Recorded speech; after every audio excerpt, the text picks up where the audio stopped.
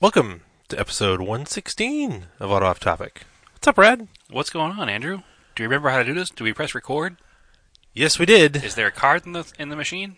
There sure is. We're recording for good. Yep. Yeah, it's been a couple weeks. We took a break for Thanksgiving. It was a busy November for both of us.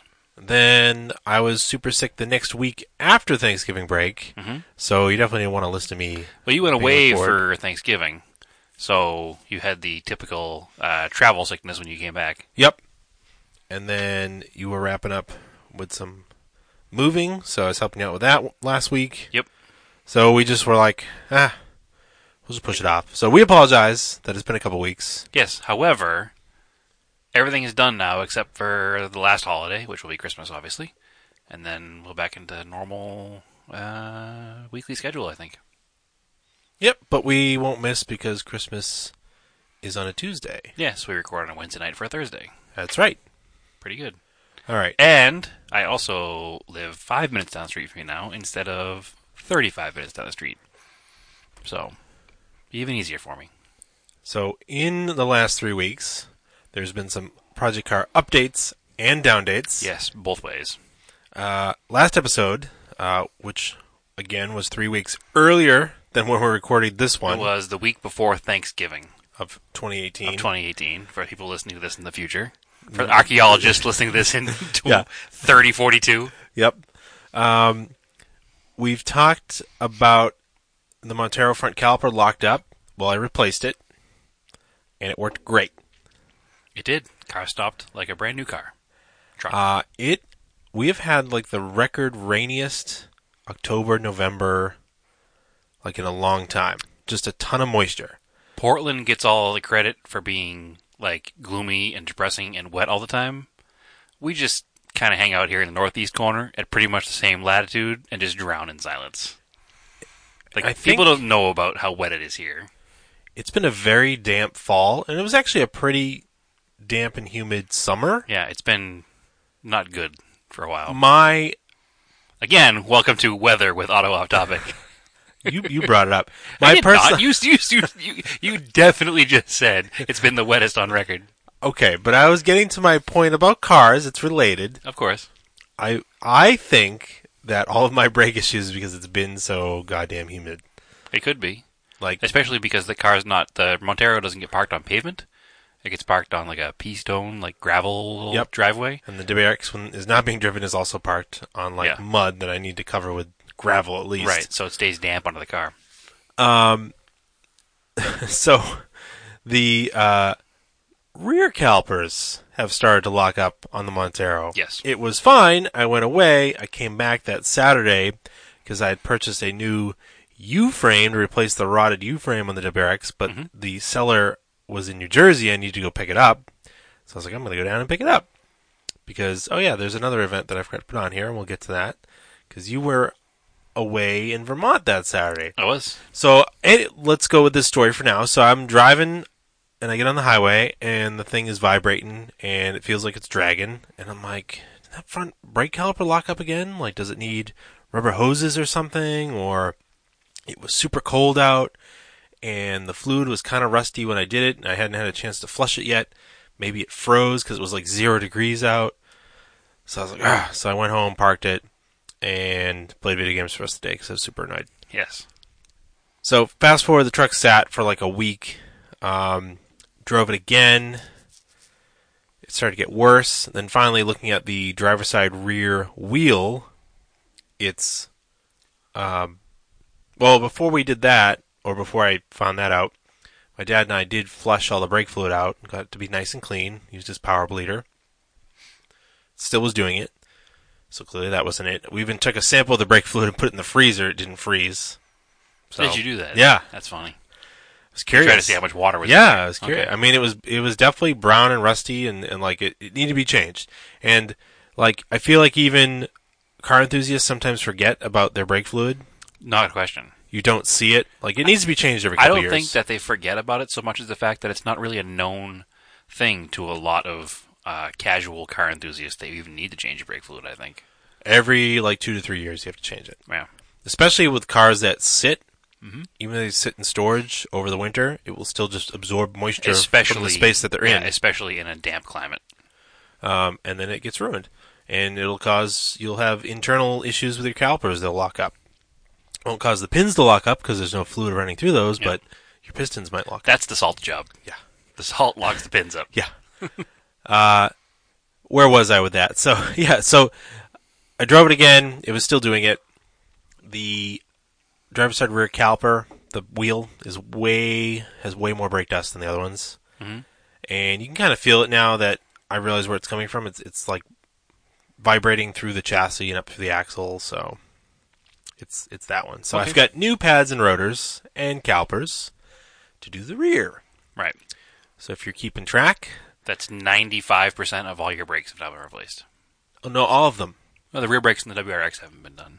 I haven't done them yet. Right. It does need them. So that's what I'm saying. 95% of all your brakes have been changed. I don't know if those calipers are seized. I don't think they are. No, the wheel's usually pretty clean. They seem to be... Unless they're seized open. They seem to be operating properly. They're just worn out. Mm-hmm. So that's next. After I do the Montero brakes, I'll do the Subaru rear brakes. And then that is all 4 of my cars. I think it's glamorous owning 4 cars. But let's tell you the truth. I hope I'm good for a while with brakes. Yeah, I think you will be. Until you have to help me with my brakes, but that's I feel like you said, I think I'm good for a while with brakes on a previous episode. I did. And I probably responded with, except when you helped me with my brakes. So let's hope that we're now getting through it. I mean... Because we're getting to the point now where we're going to start recommissioning my vehicles that have been sitting for years. Now that I'm all like, house is sold, moved out, 100%. Like, now I got nothing but time. I mean, knock on wood, if Stephanie's Crosstrek needs brakes, those are under warranty. I would hope it doesn't. It's a year old. Exactly. Man, so yeah, that's kind of a bummer, but it's getting done. Yep. Now, as far as the WRX goes, there was progress made on it. Yep, a lot of progress. A ton of progress. Brand new on the bottom now.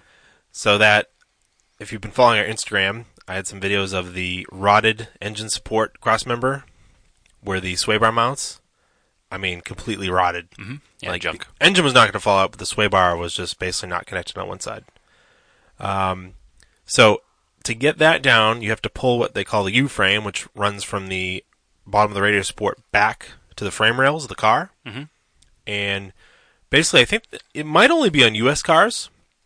It might be on foreign market cars, but it's basically for front-end crash worthiness. And it does kind of tie the front of the car together. Yeah, we noticed how much it tied the front of the car together, putting it back together. Yeah, so a bunch of people that run them as rally cars are like, oh, just take them out. I'm like, yeah, well, I do street drive the car all the time, so having that extra crash protection would be nice. Yeah.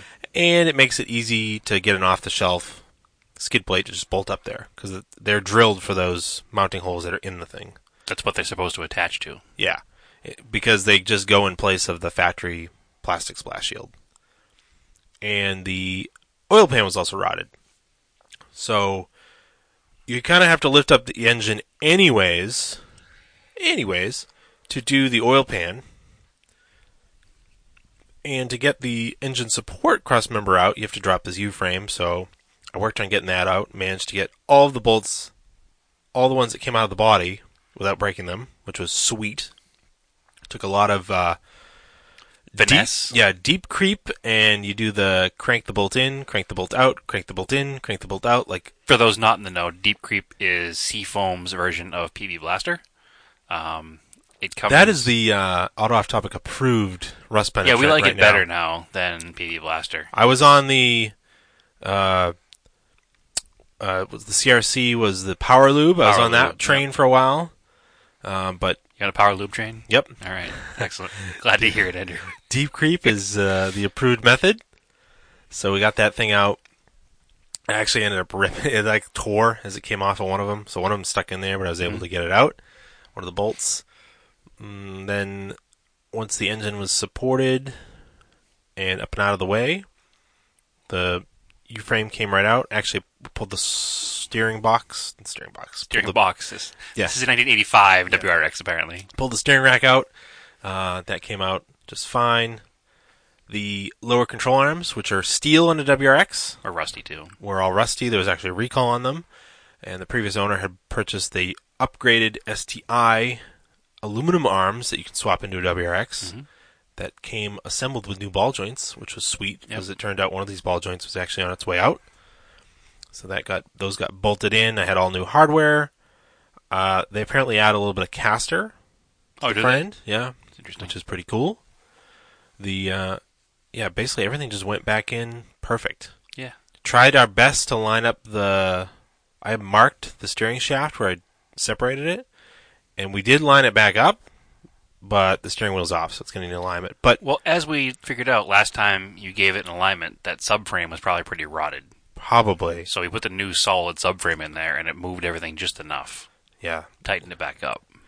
Yeah, plus the new control arms might have put stuff in a different position if they had added caster, so it's like the steering wheel's not centered anymore. It's still straight, but it's not like this car goes straight, but the steering wheel's just off kilter.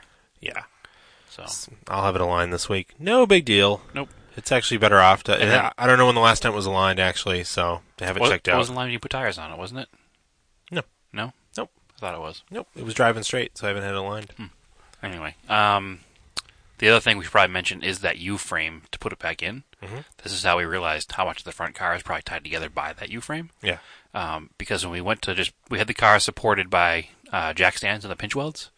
So the front end was off the ground and there were no wheels on it. Yeah, so when I took the U-frame off, I had the car sitting on the roll-up lift on the wheels and tires, because it was easier to crank on those bolts, let the car move it around.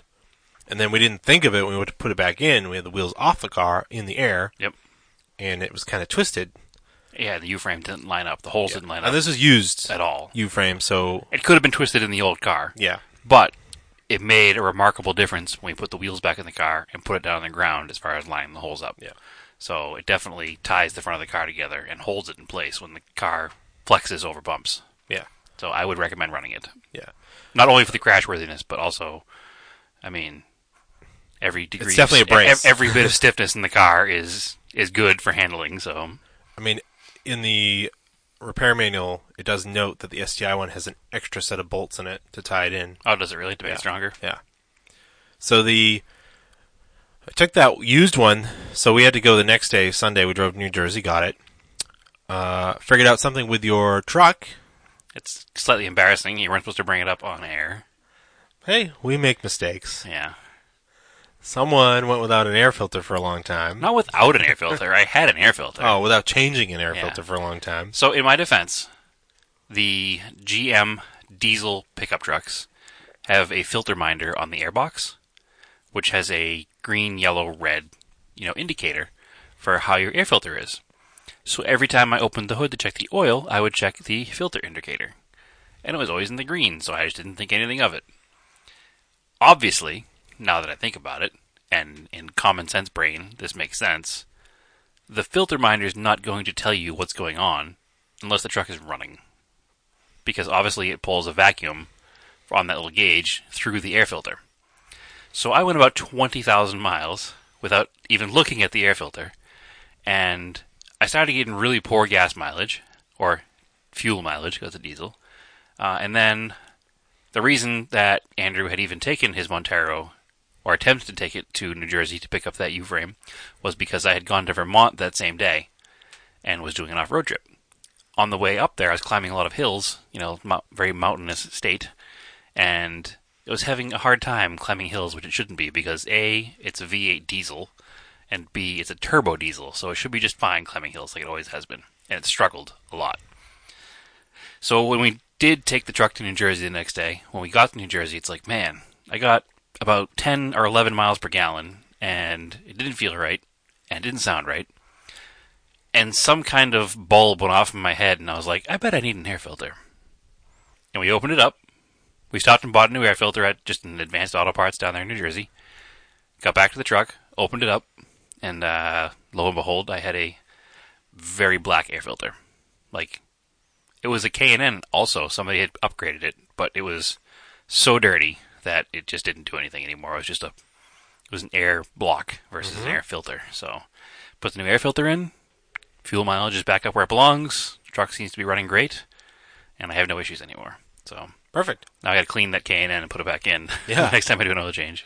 So to finish up with the WRX, that U-frame we got in New Jersey had very little rust on it. I just kind of wire wheeled it, put some POR on it, covered it with epoxy paint, sprayed undercoat paint on it, then sprayed the inside of it with fluid film, and bolted it in the car, and then sprayed a bunch of other stuff under the car with fluid film. We ripped all the paint off with pry bars, trying to line it back up, so now it's not protected anymore. I coated them back up. Okay, good. I hadn't used fluid film before. We'd used the New Hampshire oil undercoating, but fluid film is like the DIY version of it. You buy the cans of it. Yep. And it's like vegetable oil based. It actually smells really good. Yeah, it smelled like we were baking something in the garage. And it's like you spray it, and it's like runny at first, and then solidifies and just sticks. Right. And it's like never dries, and it's kind of waxy, oily. So it's probably going to get filled with dirt, but it's also water repellent. So it should keep the majority of that from rusting. We had a conversation about this earlier today. Yeah. Now that you have undercoated or fluid film the bottom of the car, do you avoid undercarriage spray in a car wash during the wintertime? I took the same advice you told me with the oil undercoating. I did not, when I had it done on the 89 Montero, I did not do the undercar wash during the winter. I would only do springtime. Yeah, because you want to keep it on there as long as possible. Right. And it's not water soluble, but still a direct pressure. Eventually, if you were cleaning it with soap and water, it would start to come off. Yeah. So, yeah, you want to leave it alone. But I sprayed it up in there, and it that's the other thing, too. Once it starts to, you run the engine, you're driving the car, and that heat transfers through some of those body panels, it'll warm up and kind of flow places, too. Mm-hmm. But, I mean, it's pretty neat. I'd bought, a gallon container of it and a spray gun to go in the air compressor a while ago, intending to do the 89 Montero, but we did it the other way instead. Right. I will do the 99 Montero, but I'll do it in the yard on a set of ramps, because it doesn't go everywhere in the air, but you don't want to make a mess inside. And once it hits the surface, it pretty much stays there. It doesn't run down and drip. And it's not like paint where if you get it somewhere you don't want it, it's going to ruin it. You can wipe it right off. You just wipe it off with a rag.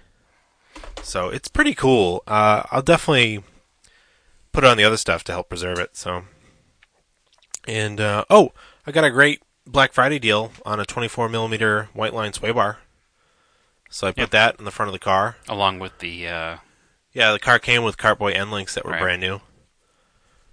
So that's pretty cool. It's going to handle a lot better.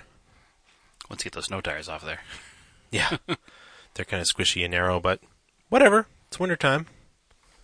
It's cool. You did a lot of prep work for that car, and I think we discussed on air, we were unsure if you were even going to fix the car or not. So I'm glad you did, because at the end of the day, it wasn't a huge amount of work. It was, the amount of rust worried me. I was just imagining bolts breaking off in the body. Right. And just being this total nightmare. But it turns out, the bolts that come down to hold the engine support, K-member, cross-member, whatever you want to call it, are U-bolts that basically slide through the frame that are replaceable. Right. So even if they just broke, for that reason, you could pop them out. So it was actually kind of a neat little modular system. You can see why all these Subarus get swapped around, because basically the underpinnings have been the same for years. For years and years and years. So. But it is kind of neat, because we could probably get a good deal on a New England car that has a rotted subframe, and now that we know how to change it, wouldn't be a big deal to do it. Yeah. Yeah, and I just put used stuff in it. I mean, the hardware was new, but as far as the subframes and U-frames, they're all used. Yeah, just bought used parts for not rusty car. Mm-hmm. Obviously not New England cars their whole lives. But it worked out, and you look under the car now, and it looks, pretty brand new, so it's pretty good. All right. So I think that's it for Project Car updates. And I moved all my cars. All right. So, it's not really a Project Car update, but, when one sells a house, the vehicles that are stored at said house generally have to go as well. Mm-hmm. So I did move everything to a new home, to sit and lay dormant for another undetermined amount of time. No, you're going to work on them more now. Yeah, I think so. They'll be right where you are, so you can work on them. It was slightly annoying because the 1980 Dodge Colt, the brown front-wheel drive car... It got worse. It got a lot worse. It was in park, obviously, because it was parked. And I went to put it in drive, and the shifter wasn't moving very smoothly. and then all of a sudden it was moving very smoothly. And so I put the car into neutral, I thought, and we were trying to push the car backwards out of the spot that it was stuck in, because it wasn't running. We were going to jump start it in the street. So we realized that as we were pushing it back, the front wheels weren't rolling, so it wasn't in neutral or the brakes are frozen. Which, as you know from this podcast lately, we immediately thought the brakes were frozen. Not my car. Yeah. Related to your cars, so it's fine. Nope. But it turns out that the reason that the shifter assembly was moving tough and then moved easily was because the cable had frozen. And when I pulled back on it, I actually broke the shifter cable. So the shifter wasn't actually moving the selector and the transmission, so the car was still actually in park. So that's not ideal, obviously. So I had to wind up having it towed versus getting it running and driving it. We did get it running. Car fired up and idled, no problem at all. I mean, I had a little skip at first, but it smoothed out. I mean, in reality, the car has been sitting there it must be going on 2 years. Yep. I mean, I didn't park it broken. I just parked it not driving. I just stopped driving it for whatever reason at the time. And then life got in the way, and the car just sat. Mm-hmm. So, unfortunately, I also went to put my foot on the brake, and the brake pedal went right to the floor. So, we got to figure out what's going on with that car exactly. That's a New England car. It's got some rust. So, the determination needs to be made whether it's worth our time to put the car back together and use it, or just to move on with it. And maybe, I hate sending cars to the junkyard, but at some point in a car's life, there's a time when it's not useful anymore. That was an $800 car, wasn't it? It was, but it's not the price of the car. I mean, no, $800 is most of my cars, and it's more I don't know, it's just cool that this 1980 Dodge Colt still exists and can still be driven. So, and if it can't, then it can't, and I will sadly part with the car and move on. But I don't want to, obviously, but it is what it is. All right. New England life. And that car's been a New England car its whole life, so it's not like I took a perfectly pristine, Southern California car and ruined it in New England. It was bought from, an estate sale in New England where it was bought brand new in New Hampshire, so it's had a rough 65,000 miles. Yep. So, while I was on Thanksgiving break, I was in the Oklahoma, Amarillo, Texas area. Mm-hmm. So Stephanie and I stopped into the Cadillac Ranch, which you probably saw pictures really of cool. Yeah. Pictures of it on our Instagram page. It's like a super weird thing. It's just 4 Cadillacs buried in the ground, right? Oh, it's more than that. Oh, is it? How many is it? That's a good question, actually. Is it just that one section of them, or are there more? No, okay, so here it is. So, Cadillac Ranch is a public art installation. Sounds like a whorehouse. Yep. Yeah, it does, right? So, it was created in 1974 by Chip Lord, Hudson Marquise, and Doug Michaels, part of the art group Ant Farm. Okay. So, the installation half-buried 10 Cadillacs. Okay. 1949 to 1963. I didn't realize there was a 49 Cadillac. Yeah. That's kind of a shame. Well, it was done in 1974. It was still a 30-year-old car. Cars were either older running, used, or junk cars. So maybe it was smashed in the nose. Yeah, maybe. So basically the idea was that it would span the successive generations of the tail fins. Oh, okay. That was the whole point of it. So why did they start from... Well, I guess 48 had the little tiny tail fins. Yeah. And it's just like this thing in the middle of this cornfield in right off I-40. So you can just stop. There's like a frontage road. You can get off the highway. You can park. And there's like this little gate. It's unlocked. You go through the gate. And they let you walk in. And you're encouraged to graffiti the cars. Which is interesting. Yeah. So you just bring spray paint, graffiti them. And like the layers of paint on these cars. Like inches of spray paint. It's crazy. But they're all just kind of like brightly colored graffiti. And every now and then they'll paint over them again. And you'll get a blank canvas. And I stuck one of our stickers on them. Hopefully up high enough where it's kind of hard for somebody to tag over right away. These things are tagged pretty high, so... They are, but, I didn't realize it was... It's on there. The location. It's not the original location of it either. Nope. It was moved. It was like closer to downtown, I guess, and it was moved outwards because the city was expanding a little bit. Yeah, that's kind of cool. They moved it in '97. There's a bunch of music videos that were filmed there over the years. Apparently, they reference it in the original Cars movie. Yep. But as a mountain range. So then the mountain range from the movie is they built a real life version of it at Disneyland.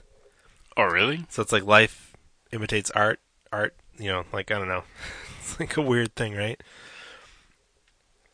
Art imitates life, imitates art. Yeah. But it was like just a weird, strange thing to see. It was kind of cool. So if you're driving along I-40 out to California, Yeah, I'm definitely gonna stop here. yeah, I'd check it out. It's funny. I'm looking at pictures from 1974 when they first paraded the cars. They were complete. Were they? They had taillights, glass, everything, tires, hubcaps. I mean, obviously they're no longer that. But I was just looking at this picture, and I'll show it over to you right here. Look at that '48 Cadillac. It actually looks pretty pristine. Wow. Yeah, and that was in '74. Weird. But now, obviously, it's just a shell of a car because of the factors of weather and humans. Yeah. I don't know. It's just a cool thing. Like, they just exist now, so. Well, it's very neat. I still... Tangentially related car thing to do while on vacation, so. Yeah. But that's all It's I not have. tangentially related. It's definitely a car thing. Yeah. There's no question it's a car thing. Anything else? For, Oh, why don't you talk about I went to going Radwood? Vermont? Well, Oh. before we get to Radwood and the Hoonigan Toy Drive, Okay. so that weekend of Thanksgiving, you went to Vermont with Eric Karhalis. I did. We had a Northeast Mitsubishi off-road meetup scheduled, which turned into, unfortunately, because of the holiday schedule and people's work schedules, and it just didn't quite work out the way it was supposed to, so it turned into me and former guest Eric Karhalis doing just the two of us with a couple of trucks up in Vermont in the woods. We did some, exploring and trail finding. Found a few good trails. We went to that quarry. And we wound up in the abandoned quarry in... now it's been 3 weeks. I forget what part of Vermont it was. Here, I'll keep talking about it. I'll Yeah. Google it. So it was interesting because it was early on in the winter season, but it was very cold in Vermont. It had already snowed and had melted and had refrozen. So within, I would say, 400 feet of going off-road, I immediately got stuck because we were climbing an off-road hill, and it was basically where your tires could go was sheer ice. And I don't have, studded tires or anything. I do have locking diffs in the truck, but no studded tires. Dorset Caves. Yes, that's it. The Dorset, Vermont. Yeah, It's an old quarry. It's very well known in the New England area to go exploring there. Yeah, it's a very neat place to explore. I mean, I'd like to go back in the summertime, but regardless, we'll get to that in a second. When climbing the first hill, I got stuck, and the problem is we didn't want to go back down the hill because it was like a twisty, turny downhill, and it was all frozen. Yep. So it was like we had to press on and get to the top of the hill to get out the woods on the other side because we were nervous to go down the hill with the ice. Wound up getting creative with Max Tracks and shovels and taking a new line up the hill that involved putting two wheels probably about 3.5 feet up on the berm on the left side and putting the right side of the truck kind of in the middle of the path to try to find traction and managed to make it up the hill. Problem was, every failed attempt, the truck wound up sliding down the embankment and putting all four tires on icy paths down a, 25% grade. Maybe not 25%, but it was a pretty serious grade. And then the truck would accelerate backwards down the hill with all four wheels locked up to speeds that were too fast and out of control. So I'd have to try to pump the brakes and get the truck off to the side somehow while going backwards with zero control and trees on both sides. It was a nerve-wracking 30 minutes of being stuck. It was not fun. we finally got the truck, because it would just, it's 7,000 pounds of truck going down a hill on ice. Mm-hmm. It was completely frightening. I mean, I managed to not panic too much and not make too big of a scene, but when we finally did make it to the top of the hill, I was pretty much ready to pack it and go home. Mm-hmm. Thankfully, we did not, and we more wisely chose paths the rest of the day. We tried to pick paths that still had full snow cover. Yeah. So they wouldn't have the melted, runoff frozen lakes or frozen downhill rivers of ice. Mm-hmm. And by sticking to, full snowpack, we had a pretty good rest of our day. Thankfully, the trail up to the Dorset Caves was full snowpack, and it was deep, but it was really fun with my pickup truck and Eric's Raider. We made it up there pretty much without any drama. Off-roading in the snow is slightly less intimidating than on dirt and rocks because you can't see the rocks. Mm-hmm. So you don't know they're there until you hit them. So there's nothing to get nervous about until you already hear a noise. Yeah. Huh.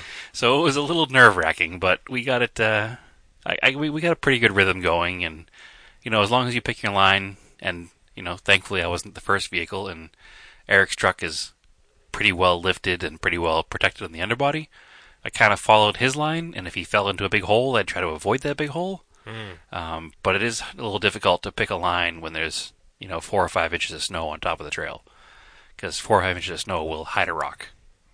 And hide a gully that's in front of you that's 10 inches deep. So we made it to the Dorset Caves, which is like I said, it's an abandoned quarry in Dorset, Vermont. Much like the Cadillac Ranch, it has layers and layers and layers of spray paint inside of it, where it's all just been graffitied over the years. I'd like to go back and explore in the spring or in the summertime. Yeah. Because the nature of a quarry, obviously it's dug into the side of a mountain. So moisture comes from the top of the mountain through the cracks in the rock and drips out the middle of the bottom. So the entire inside of the quarry was filled with these, 3 to 5 foot tall icicles. Huh, fun. Right, and I didn't feel like getting impaled in the top of the head by exploring too far in, so we picked a few trails to kind of go around the icicles, but it was definitely not a settling thing, especially since the temperature was rising up to probably mid-40s, so things were starting to melt and break. So, we wisely didn't explore too far because we didn't want to get trapped or impaled and killed by an icicle. So, but it was fun. It was a neat place, and if it's not too far off the road, the trail isn't a super technical trail, but it's a neat destination to go up there, explore. You can hang out at the cave there, and it's probably a good spot to stop and have lunch or just have a break. But it's a cool little spot. I definitely recommend trying to find it if you're in the Vermont area. Mm-hmm. So that was fun. Then, of course, next day we drove to New Jersey. That was blah, whatever. Correct. So that weekend I did... How many miles was it to New Jersey? It was 600 miles round trip, I think. And plus the 400 miles I did the day before, so it was a 1,000-mile weekend for me. Sure. Yeah, it was quite busy. All right. That brings us to events. Yeah. Have you attended any events, Andrew? I have not. Nothing at all? No. I felt like there was something. Nope. Okay. You went to the Hoonigan Toy Drive in Long Beach? I did. So I flew out to Los Angeles because it was Radwood LA, the second Radwood LA, and it was at the Peterson. And that was a pretty cool combination, so I couldn't miss the event. So I did fly out there, and it happened to coincide that the same weekend was also the LA Auto Show, which I realized too late to go to the LA Auto Show, which I probably would have. Well, they organized it that way on purpose. Probably. I'm sure they did. Mm-hmm. I don't think the Hoonigan Toy Drive was on purpose, though. I think that just kind of happened. Well, the Hoonigan Toy Drive probably organized their thing I don't same think it reason was. for I the think LA it was- Auto Show. Probably maybe the LA Auto Show, possibly. Yeah. Because you end up with all of the auto journalists are in the area for the weekend. Yeah, that could be. So that's a good time to do events. But regardless, I went to the Hoonigan Toy Drive. I've been to LA a bunch of times, and I've always wanted to get over to the Hoonigan Donut Garage, and just haven't had a chance to make it. It's actually in Long Beach, but it's only, 35 minutes from LA. It's not far away at all. 2 hours if there's a traffic jam. 2 hours on a Monday to Friday, but thankfully it was on a Saturday, so it wasn't too bad at all. Wicked cool place. I mean, you see it on the YouTubes, and you see everybody doing their donuts and all their stuff that happens in the parking lot there. And it looks small on camera. Mm-hmm. It is tiny. Really? Yeah, it looks so much smaller in person. And the fact that people do donuts on that dock, the loading dock, Mm-hmm. is not much wider than the length of a car parked on it. Like if a car is parked on it, like backed against the building, facing out the loading dock, that's about how wide it is. So you don't have much room to do a donut. So I can't imagine being in a car doing a donut on top of that dock and then down doing multiple figure eights and donuts on the pavement in between the dock and the containers that they have there. It's a very small space. So it makes it even more impressive what they do on the videos there without too much incidents. I mean, it's a few times where you see them tap the wall or whatever, and it's kind of cool when you get there because all of their stuff they store in those containers. That's what they have the containers in the parking lot for, but the containers have like dings and dents from the few cars that have hit them, and one's got like a big tear right through it, and then the bottom of all the containers is just covered in a 1/4 inch of black, thick, burnt rubber. So just from all the cars doing donuts there. They had all the star cars there on the dock for display. If you watch the Hoonigan video series, John Chase is the guy who does all the artwork for them. He has that 55 Chevy, the Gasser, that was up there. The owner of Hoonigan is Brian Scotto, and he had his RWB Porsche up there, and his Black Nova, the flat black Nova. That's really neat. The mechanic, whose name escapes me, had the E36 drift car, which is a popular car, and then the other guy, Hurt, had his FC RX-7 drift car on the dock. So it was cool to see those cars in person. You forget how janky drift cars really are in real life, because they get smashed a lot and kind of hacked back together. They look really good in beauty shots on TV and in pictures, but they're not really pretty cars in person. Nope. So Everything's just kind of tacked on. yeah, that car is definitely... Zip ties are a major structural component of a lot of drift cars. So that was pretty neat to see that. Inside their little area, all their offices are inside an Airstream kind of trailer kind of thing, which is neat. But they have a wall inside the garage, which has like almost like mason jar sized like medical sample bottles. And then inside of all of them is rubber. And on the front they have the label that says the date, who did it, and what kind of car they were from. Oh. And it's all displayed on a big wall around a Gymkhana, from one of the Gymkhana cars, a neon yellow wheel with a tire just like shredded off around it. So that's a cool display they have in there. But it was all for a good cause. It was a Toys for Tots, toy drive benefiting their local YMCA and some other things that were there. And those guys are all pretty big in the community there, which they have to be in order to get away with doing donuts and burnouts and giant smoke shows in the middle of Long Beach. So they give back to their community a lot, and that was what the whole event was for. And they raised a ton of money and they got a ton of toys for the event. So that was really neat to see. I highly recommend stopping by there if you get a chance. I think they're only technically open 1 day a week for guests. Oh, really? Yeah, I guess you can email them if you want to stop into the store and see what's going on. But as a rule, I think they're only open on Saturdays. So it's a neat place. I mean, I like what they're doing. I like their videos. They're a lot of fun. They definitely don't take themselves seriously. And every one of the guys that I met was really down to earth and was just willing to talk to anybody. There wasn't any kind of pretension. It wasn't a big deal at all. So it was like they were like regular guys that were really appreciative of the fact that people care to look into what they're doing.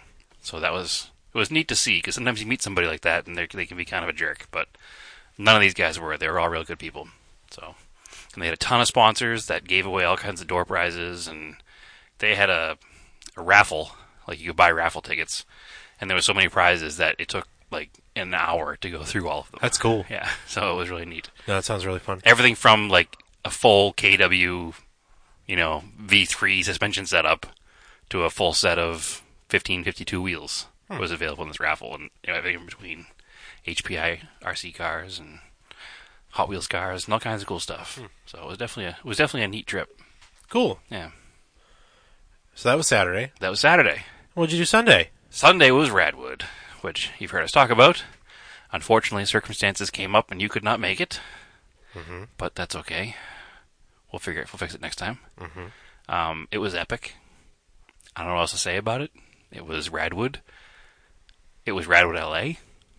The first Radwood LA was the first Radwood we went to. Yeah. And this didn't disappoint. It was right up there with the first one. It was a little different because it was in a parking garage. Didn't have the same kind of cool setting the first one had. But Well, it was at the Peterson. it was at the Peterson.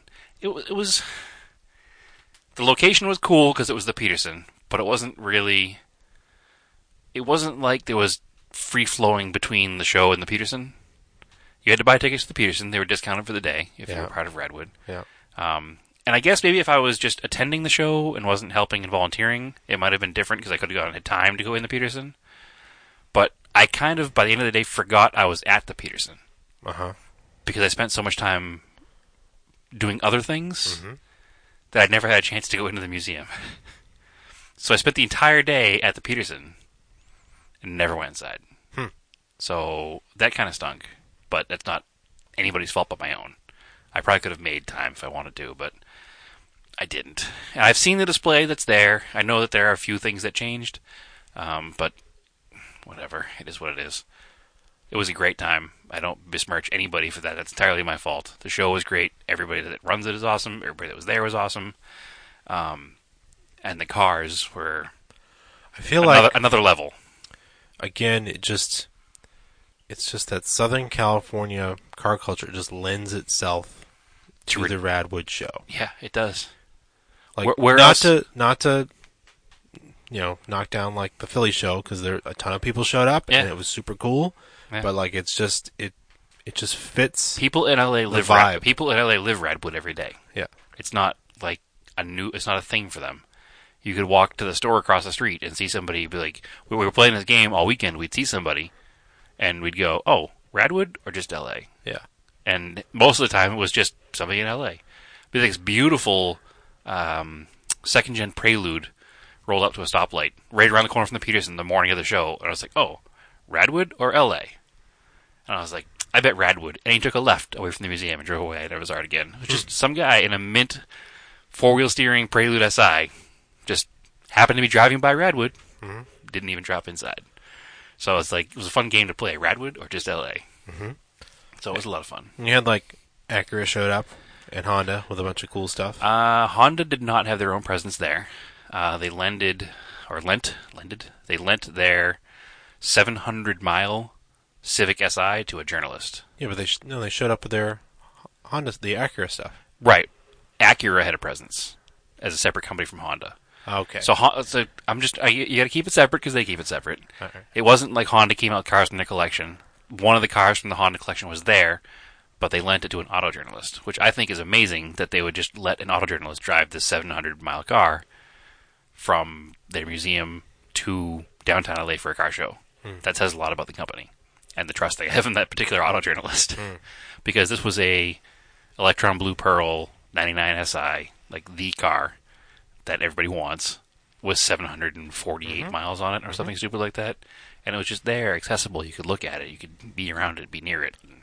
Fun cars. Yeah, and beautiful car because it was so low miles. Acura was there with a full presence. They actually were one of the main event sponsors, I think, because they sponsored the posters for the first 1,000 people to come through the door. They were there with a similar mileage Integra Type R. They also had remember the Speed Vision World Challenge series? Yeah. The real-time racing team had the white and orange Acura Integras.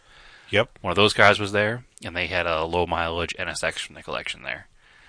Also, they brought out the two coolest things they brought out were the TLX Concept from 95 and the final design model for the Integra.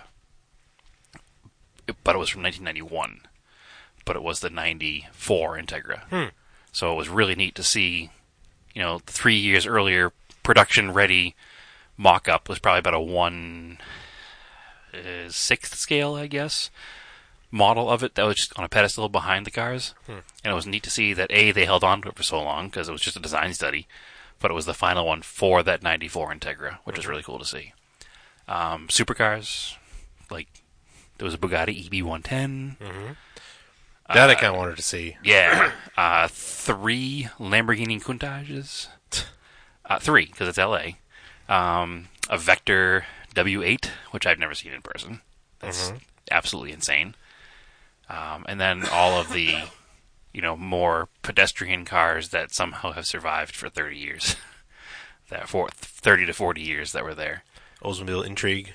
The 99 Intrigue, it wasn't even a low-mile car. It was just really well preserved. And that car had a really neat story because it belonged to the kid who brought its grandfather who had passed away. And you had a picture of him buying it brand new and everything.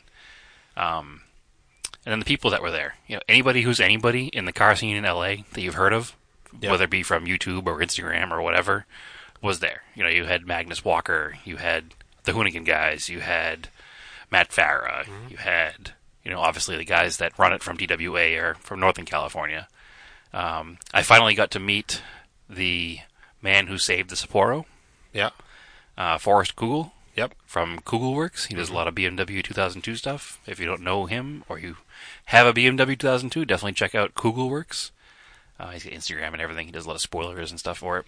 Super cool guy. Super cool to talk to. He built all of the skateboard ramps for the show. And they had a professional skateboarder whose name I always forget, and I apologize because I don't know skateboarders.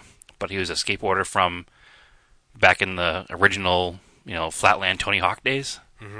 So he's the same kind of level as that. He was there doing demonstrations, and they had him doing jumps over the, Radwood 944. Who else was there? L.A. car collector Bruce Meyer. He's one of the most well-known car collectors in the area. He was there with a original CHP Fox Body Mustang. That's cool. The Vector W8 that I said belonged to the guy who bought it brand new, which in 1989 was like $235,000. That's crazy. Absolutely insane. But it probably flattened at like $50K probably at one point, and then it came back up. Yeah, it's worth at least that now, I'm sure. Especially being an original owner, one owner car like that is pretty neat. Met some people that follow us. Charade Life. Yeah. Very nice guy. Very cool car. Very different car. As a guy who drives old Dodge Colts, I appreciate a Daihatsu Charade. Which actually Daihatsu was a division of Toyota. So it's a lot of Toyota parts in those cars. Well, that's pretty neat. I met another friend of the show, Moises Castro, with his, technically it's a 78, but they made them until 80, so it fits the Radwood continuation. He brought that up from Arizona, which was neat. The Plymouth Arrow. It's modified in 80s style. It's very 80s style, and he totally killed it with original accessories that were all factory Mitsubishi. He had factory, actual Mitsubishi subwoofers. He had a Mitsubishi CB. He had, Mitsubishi headphones for his CB. And then in his outfit, he had this, belt that was, a boombox that was a Mitsubishi product as well. So he went full out, and it was really cool. But he's a giant Mitsubishi nerd like we are, so... But it was cool to finally meet him in person and see his car. So that was kind of neat. There were 2 Mighty Maxes. One was a Mighty Max 4x4 with the factory style, roll bar in the bed and the pusher in the front and little flat flares. And one was an extended cab 2-wheel drive Ram 50 that was brand new, absolutely stunning truck, which I wanted. So it was a really cool show. It was definitely a cool show. And so, what was your favorite car there? The Vector was cool, but. All right, so your favorite supercar, Vector. Vector. Was your favorite normal car? Favorite normal car? Attainable classic. Ooh, that's tough. There's so many good cars. It's hard to pick one. There were some non-attainable cars because there was a Lancia Delta S4. I'd count that as a supercar. Oh, definitely. All right. And the Cosworth Escort. Not really a supercar. but still kind of unattainable now. I mean, the Ram 50 was, Of course. kind of my All right. thing. Non-Mitsubishi based car Damn it. that you would drive. Ruining it for me here. Think outside of the box here. Yeah, it's pretty tough because all the good cars are Mitsubishis. I can't even. Oh, think come of it on. now. There's other stuff. There were a couple Lemons cars that were there. There was the BMW E30 that was turned into the Homer. Okay. That was really neat. And I'm not like I've probably mentioned it before that I'm not. Being from the Northeast, I don't like what happens to cars that become Lemons cars because Yeah. they get kind of destroyed. So I have different thoughts. Like I get Lemons, I understand Lemons, I like Lemons. I just don't like what happens to cars. Well, there's the Ethan Tufts Hello Road, the Liam Nissan. Liam Nissan was there. That was pretty neat. I don't know. There were just a lot of cool cars. It's hard to pick one. There was one That's why I'm asking you. Gen 2.5 Montero that was really clean. Okay. I don't know who owned it though. Come on. Something Gotta be simple. There was an orange Volkswagen Rabbit. Yep. All right. That was really clean and was on like PBS RS style wheels. All right. And there was, I think it's Bad Rabbit Habit has the baby blue one. Yeah, with a TDI swap. Yeah. It's all full patinaed.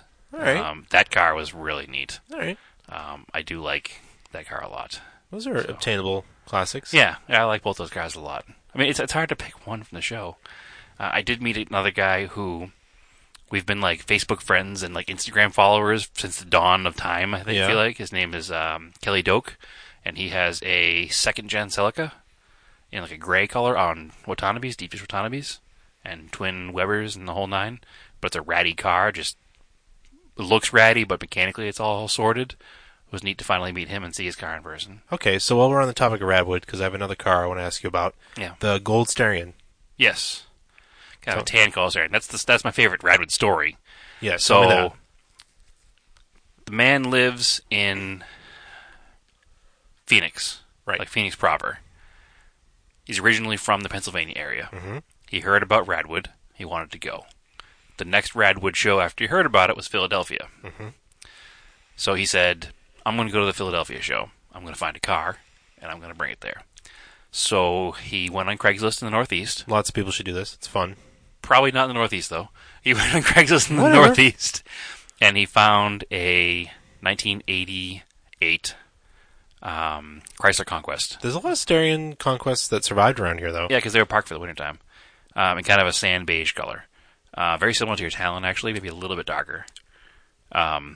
So he bought the car sight unseen, flew to Connecticut, and bought it, drove it to Radwood, Philadelphia. I remember looking at it. Yep, and then was nervous because it had an aftermarket oil pressure gauge that was reading low. It was probably not hooked up correctly. That's part of the problem, correct. But he wasn't sure what was going on. Said, well, it's do it or don't do it. I'm going to drive his car back to Phoenix. Mm-hmm. So he and his buddy got in the car, and they drove it from Philadelphia to Phoenix. He sorted out a bunch of, for lack of a better word, ricer mods that were on the car. It had a blow-off valve, like a vented-to-air blow-off valve, and a manual boost controller that wasn't hooked up right, and all the stuff you don't want to do to a Conquest was done to the car. So he sorted all that, got that all cleaned up, buffed the car out, cleaned it up really good, best he could. It came out really nice, actually. And got the car ready to drive to Radwood, LA. Cool. So now the car is the second bi-coastal Radwood car. Cool. Yeah. So, and it's a Mitsubishi, which is an even cooler story. Further proving the people wrong that Mitsubishis can be driven reliably. Okay. All right, and then the other car I was going to ask you about. So we go back to the Hoonigan day. Yep. You were. I saw you were talking to the guy with the Colt, the red one, the Yes. Castrol stuff. Who's that Yep.